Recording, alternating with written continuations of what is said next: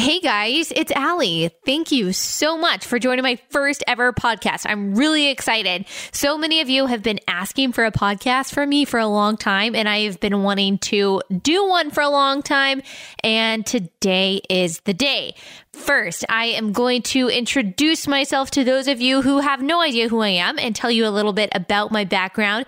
So if you don't want to hear that because you already know me or you just don't care at all, then that's totally fine. I would just recommend fast forwarding a little bit to when I talk about the new horrible direction of the Me Too movement and related, why intersectional feminism is terrible and unbiblical. So let's get started. First, who I am. Even those of you who have followed me from the beginning probably don't know my whole story, so I am going to tell it to you.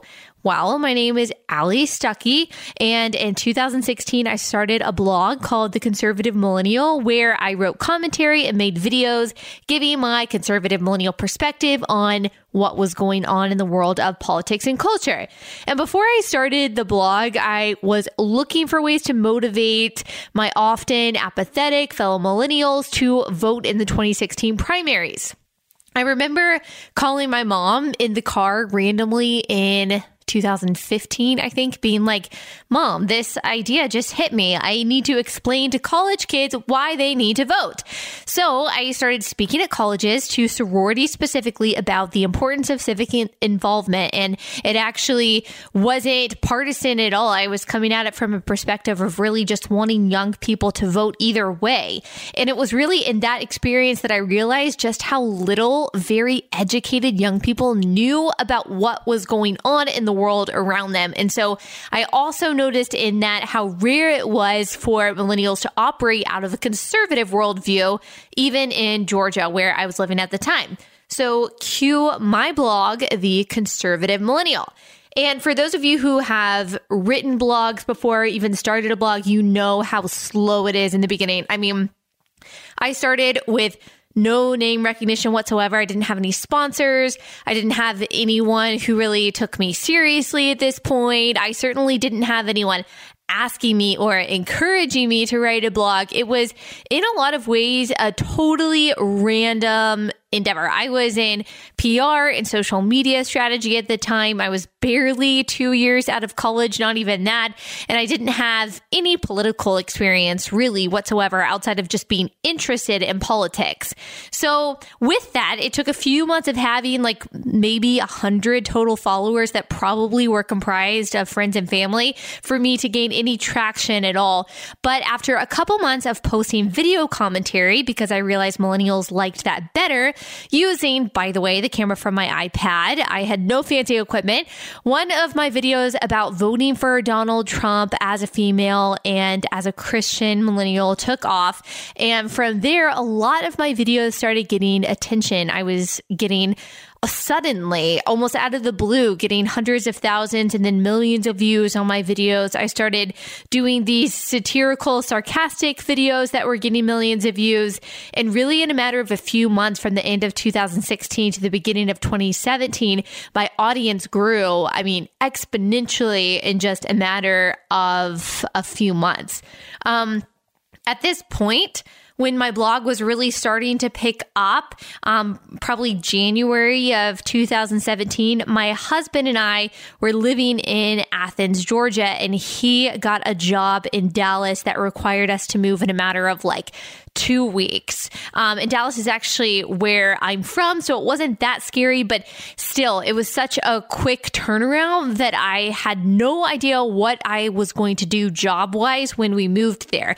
I had the blog, The Conservative Millennial, but I wasn't making any money from it. I wasn't even on YouTube. I was making videos on Facebook, which doesn't pay you, which was honestly stupid, but that is a whole different discussion for another time.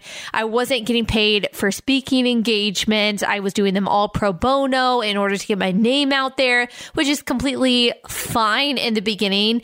But again, I wasn't getting a salary from these things. And we didn't really have an option, my husband and I, at this time for me not to be making money.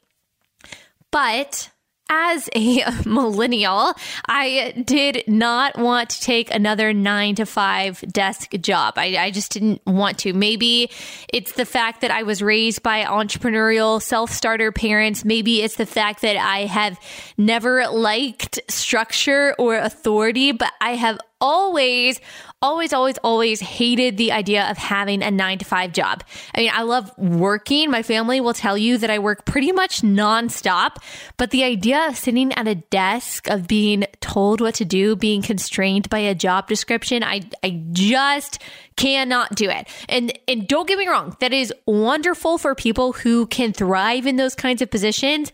That is just not the way that God made me. So, as fate would have it, right before we moved to Dallas, a friend of mine, shout out to Mary Ashley, connected me to her old boss at a local radio station. I met with him to see if he knew anyone in media in Dallas. I knew it was a long shot. Athens, Georgia is a pretty small college town. I don't know why he would know anyone in Dallas, and he did not, but he did have a friend in radio in Nashville. He connected me to him. I talked to the guy in Nashville on the phone who did know a guy in Dallas. And that guy in Dallas happened to produce Dana Lash's radio show. Now, Dana, if you don't know who she is the spokeswoman for the NRA. She worked for The Blaze at the time. So this radio producer promised to give me a tour of The Blaze studios once we moved to Dallas. So I thought, okay, that's cool. I have at least one media connection now. That's more than I had previously. And maybe somehow, somewhere down the line, that might lead to a job in media that I actually want to do. So we moved to Dallas. I met this radio producer who showed me around the Blaze's studios. And while he was showing me around, Dana's TV producer came up to me and he happened to recognize me. And he said, "Hey, you're the conservative millennial," which was really the first time that ever happened. So that was pretty cool. And long story short, right after that, I started working for The Blaze about a week or a couple weeks after moving to Dallas. I started making videos there that were very successful. And it was soon after that, probably a couple months after I started working at The Blaze, that I started getting calls from networks like Fox News, Fox Business, other random networks to appear as a commentator on their shows. And I still do that every week.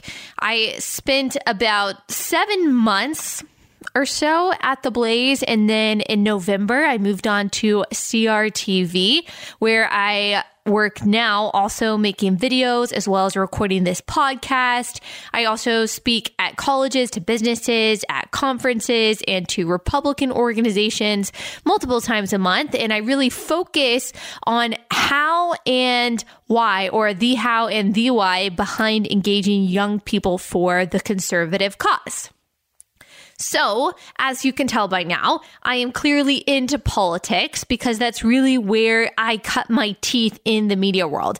But I'm really not into politics in a standalone sense. So I'm really only interested in politics as they pertain to culture and my faith. Or in other words, I'm really always putting politics in the context of culture and Christianity. For me, that is how I make sense of what I believe to be sometimes a very confusing and sometimes a very dark realm. And if you've been following me for any amount of time, you know that I am very outspoken about my Christian faith. I was raised by Christian parents who always took us to church, but I really didn't start taking my faith seriously and making it my own until college, where I would say it turned into a true relationship with Jesus rather than just this list of rules that I felt like I needed to follow to be a good person. I consider myself a Reformed Protestant. Protestant basically meaning that I'm not Catholic, and Reformed meaning basically that I believe in the 5 points of Calvinism. I'm not going to get into all of that right now. You can look it up, but I will spare you, and maybe we'll talk about it in a future podcast.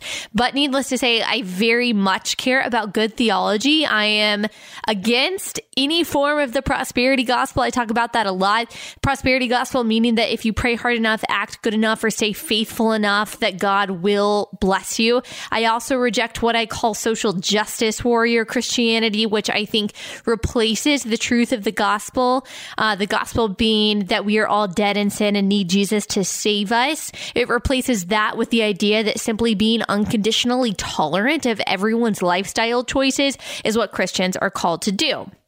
I reject both of those brands of Christianity because I believe in the Bible. And quite frankly, neither of those ideologies match up with what the Bible says. Don't worry, never fear. I will have much more to say about these things in the next coming weeks. But for now, that leads me to my second point. What is this podcast? Well, basically, this will be a weekly 30 minutes to an hour-ish. I don't really know, honestly, because I'm new to this. It'll be 30 minutes to an hour-ish long show where we'll take one or two, maybe three, who knows, relevant topics to break them down from both my Christian and conservative and millennial perspective. So here is what it is not. It is not a show strictly on politics. It's also not a Bible study. It is certainly not an unbiased news show. It is me navigating what is going on in the world through my Christian conservative lens. Even though I, like everyone else in the entire world, have my inherent bias, I will always try, I promise, to tell the whole truth and share both sides of the story and explore the different ways we can think through a subject. Because here's the thing with Christianity and politics, God is not a Republican. Or a Democrat, for that matter. And I'm not going to pretend that he is. And I'm not going to manipulate or use him as a means to my political ends. That is not what this podcast is. This is going to be you and me looking at the news and making sense of it as Christians, understanding why it matters, and rejecting the lie that because we're Christians, we shouldn't care about what is going on in the world because Jesus is coming back. I might have guests sometimes. I will have different sections in the show. I will try my best to make it fun always.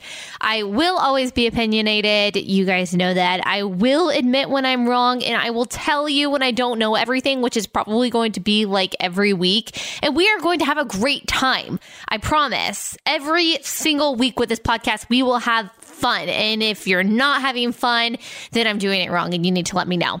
So Relatable is our weekly conversation about what is happening, about why it matters, and how we should approach the most relevant issues from a Christian perspective in a way that is relatable to you.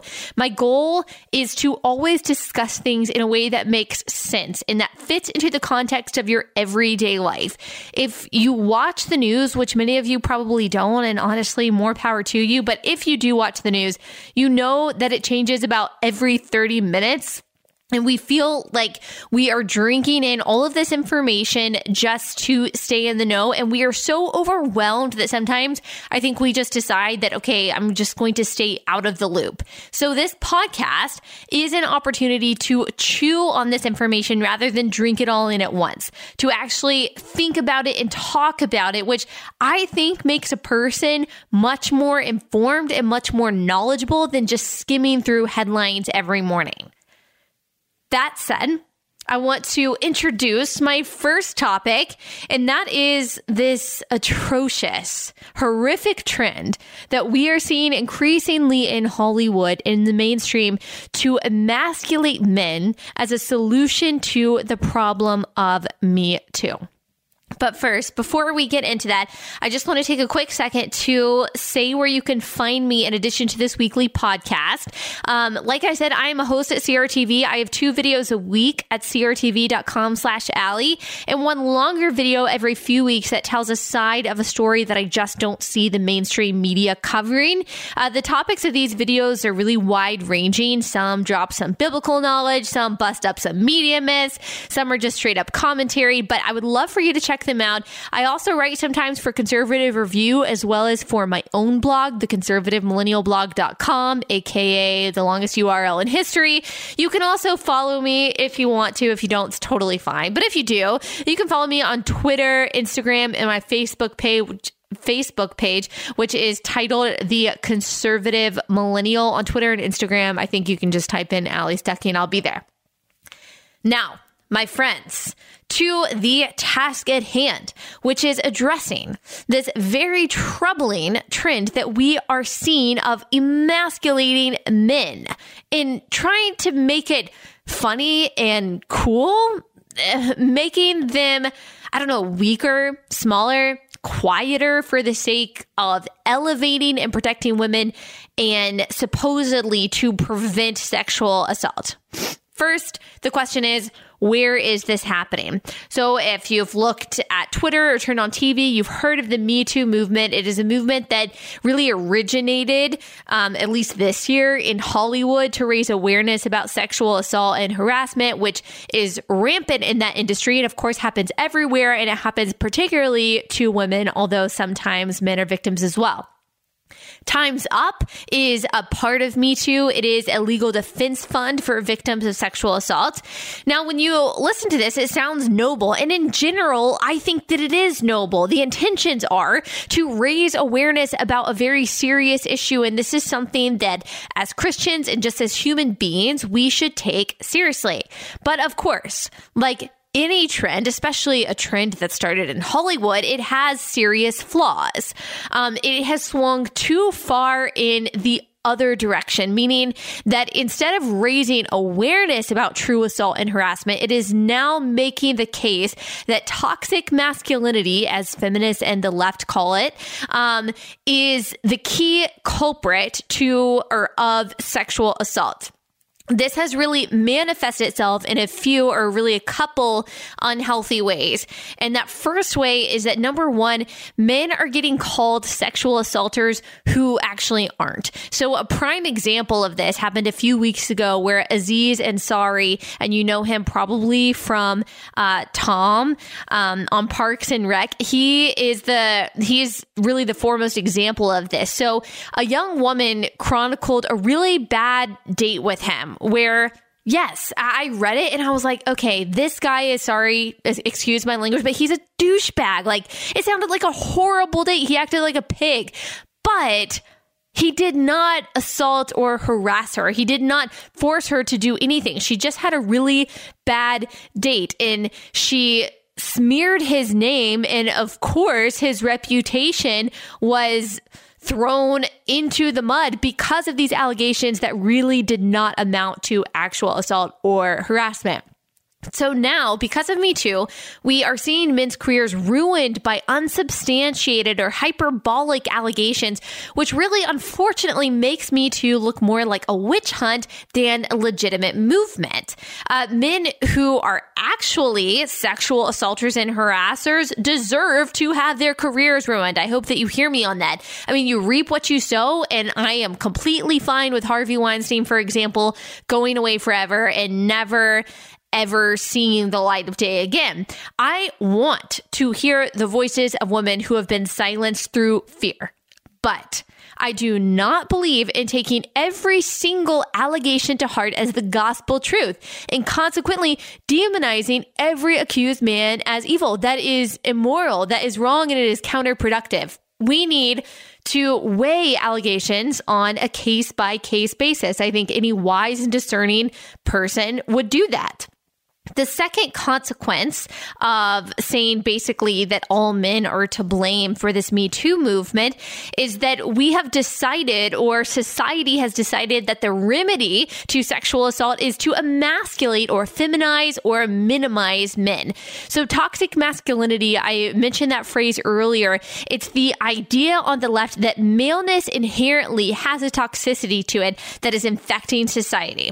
Feminists might call this the patriarchy. I recently just wrote a piece on this on my blog that tried to kind of bust up this myth that masculinity in itself isn't toxic, because masculinity is actually the kingpin of the family. And if masculinity was truly toxic, then you would think that families would be better off without a dad. But that's actually not true at all. Families fall apart really without a strong male figure. So I said that in the response was that, okay, not all masculinity is toxic, just some masculinity is toxic.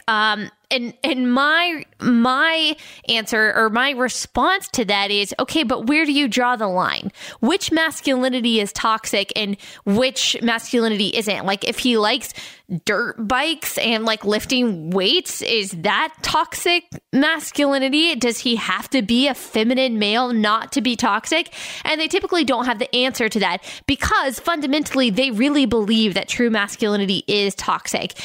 They would probably say that this idea of toxic masculinity really only applies to alpha males. They blame toxic masculinity and these alpha males for a lot. The Me Too problem, mass shootings, all kinds of evils and injustices that apparently point back to this pervasive disease that our society has allowed to flourish called toxic masculinity. We saw this really explicitly 2 times recently. Once at the Oscars, a couple weeks ago now, Jimmy Kimmel was hosting. He made a joke that everyone wants an Oscar because he is the perfect man because he has no penis. Yes. And the Hollywood Reporter, just a few days later, they had a cover come out. They had the cast of Silicon Valley on it, and it said the triumph of the beta male. So what we're seeing from the entertainment industry, which is really such a large purveyor of all of our information and unfortunately our values, is the glorification of the weakness of men. Because that's what our country needs, right? The country of eunuchs. Great. Both of these consequences of the Me Too movement that I just listed, kind of the witch hunting all men and the emasculation of men, aim to weaken men. And one could argue that this has been the goal of the feminist movement for a really long time. And of course, the irony is that if you have to weaken men in order to prove the strength of women, then you're actually doing the opposite. I mean, if women are really so strong and so independent as I think they are, then we shouldn't have to weaken men to prove it, right? Camille Paglia, I think that's how you say her name. She is a feminist and she writes about feminist issues a lot. She actually agrees with me on this, and I think she makes a really good point. She said, treating women as more vulnerable, virtuous, or credible than men is reactionary, regressive, and ultimately counterproductive. For all its idealistic good intentions, today's hashtag #MeToo movement, with its indiscriminate catalog of victims, is taking us back to the Victorian archetypes of early silent film, where mustache-twirling villains tied damsels in distress to railroad tracks. Camille gets it. We probably don't agree on a lot, but Camille, that was some really, really good insight. But of course, this whole thing of blaming men and the contradictions that it brings is not exclusive to the Me Too movement. This is just one of the many problems that we see across the board with intersectionality and third wave feminism. So intersectionality, and God bless you to those of you who don't know what that is the idea that every identity, so Black identity, queer, transgender, women, etc., they're all meeting at an intersection and they're all coming together to validate the unique oppression of the other.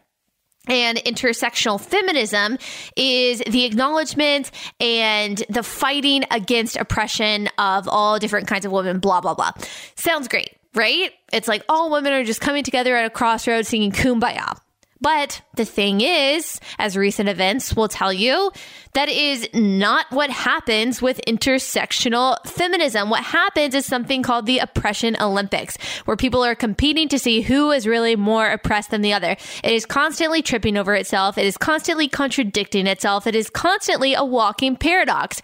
So they hate men, but they want to be like men. They deny that gender matters, but at the same time, it is the only thing that matters.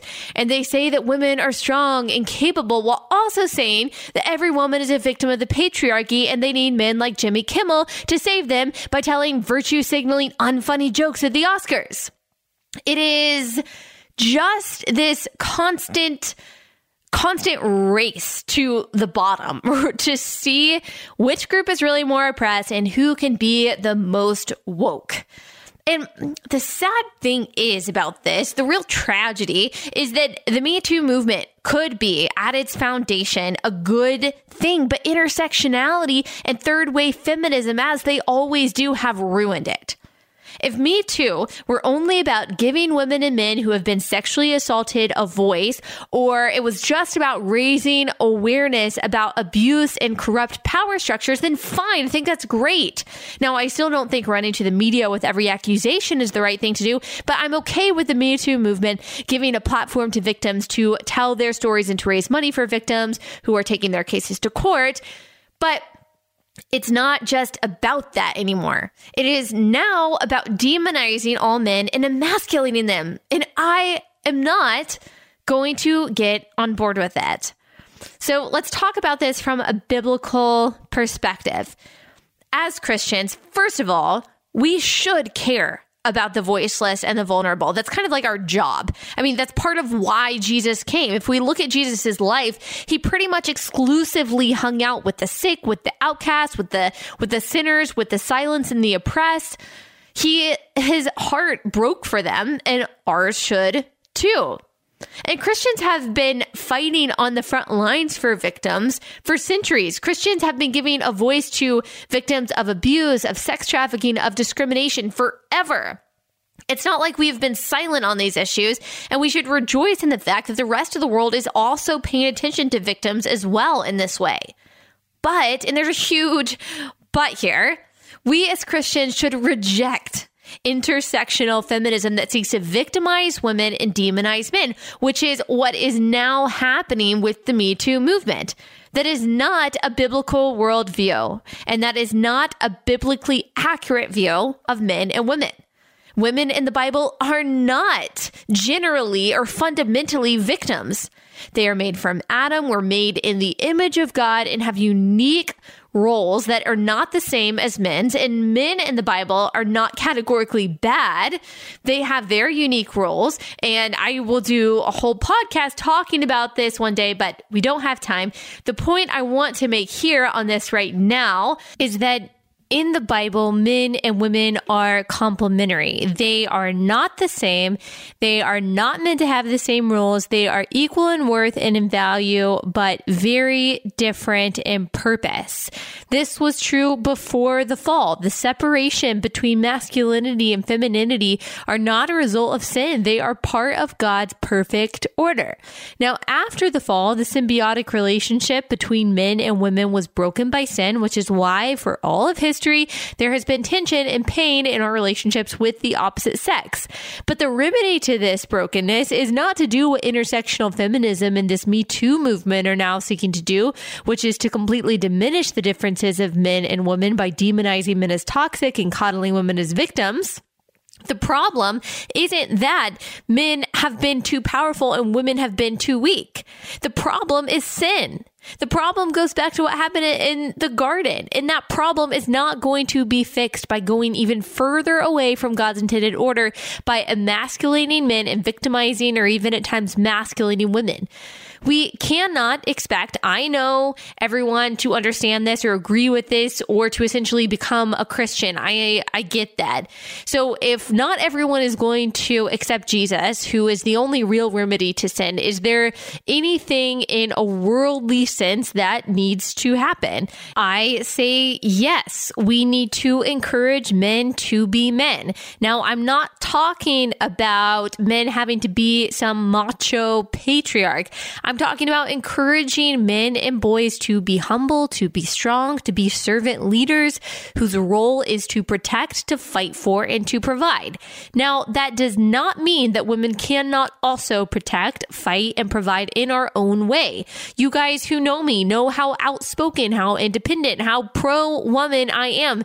I believe in powerful, loud, badass women like the ones we see in the Bible, like Esther, like Ruth, like Deborah. But what this means is that I acknowledge the differences between me and a man.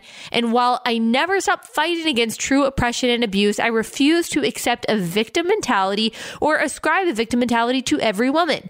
I acknowledge the inherent and unique strengths of women and use them to nurture, to nourish, and to cultivate rather than to break down and destroy.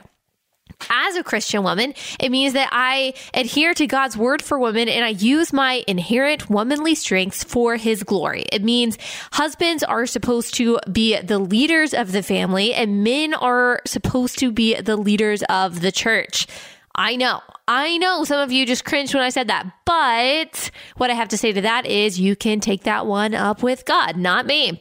The Christian perspective on this whole Me Too movement in light of what we just talked about should be one of compassion and empathy, but it should also be one of discernment of what is true, what is false, what is biblical, what is not. Christians should be skeptical of any worldly trend, no matter how good it looks on the outside. We should never jump in completely to a movement that was started by a catchy hashtag. Because here's the bottom line, not just of this whole Me Too movement, but just in general. If we find ourselves bending God's word, which contains God's perfect will, to our own human movements and our own human desires, then we are wrong. Let me repeat that.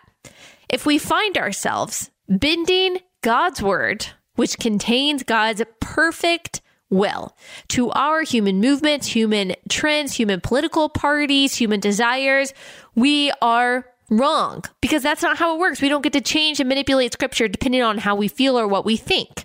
What we do as Christians is bend everything we want and believe to scripture. If we find ourselves ever at odds with scripture or in an argument with God, we are wrong. We lose. Period. Now, we all have this tendency, whether we are Christians or not, to read scripture and say, but did God really know this situation would be happening? Did he really understand that society would be like this? Like when he wrote this, did he really see this coming? And the answer is yes. Yes, he did. And he said it anyway. And what we know and what we have to trust as Christians is that if God says something, then it is for our good and his glory, no matter how it feels. Because for the Christian, that is what we put our trust and hope in, not worldly movements, hashtags, or trends. That is our motivation. That is our inspiration. That is the cornerstone of our life.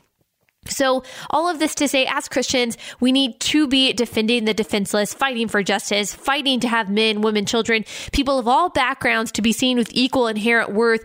And yes, we even should maybe validate parts of the Me Too movement. But intersectional feminism and all of the unbiblical hypocrisy that comes with it, all of the man-shaming and the victimization that comes with it, they're unnecessary vehicles to get us there.